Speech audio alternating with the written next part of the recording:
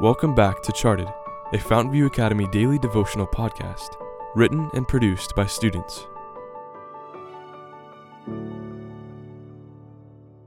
Episode 74, written by McLean Lemon. Milk Fountain.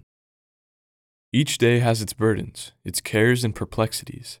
We have a pitying, loving Savior ready to hear all our requests, and to be to us a present help in every time of need.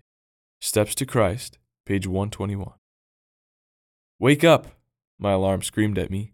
Rolling over, I duct-taped its mouth with the snooze button and tossed it into the dungeon of tangled blankets.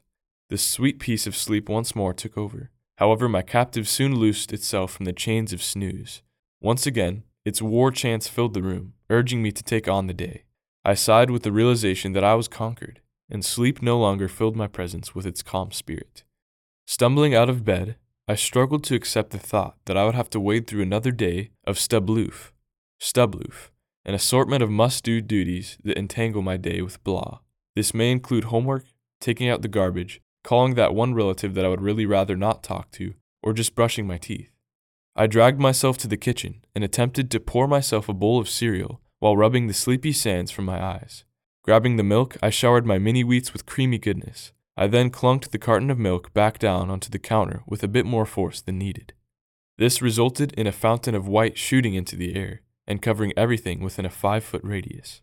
My immediate thought was to crumple onto the floor and cry until I had enough tears to clean up the mess I had just made. But before I could do so, my mother strolled into the kitchen, looking a bit stunned. To my surprise, my mom burst out laughing. My voice, still threatening to fall into tears, cried out in frustration, "Mom, milk is everywhere, and life."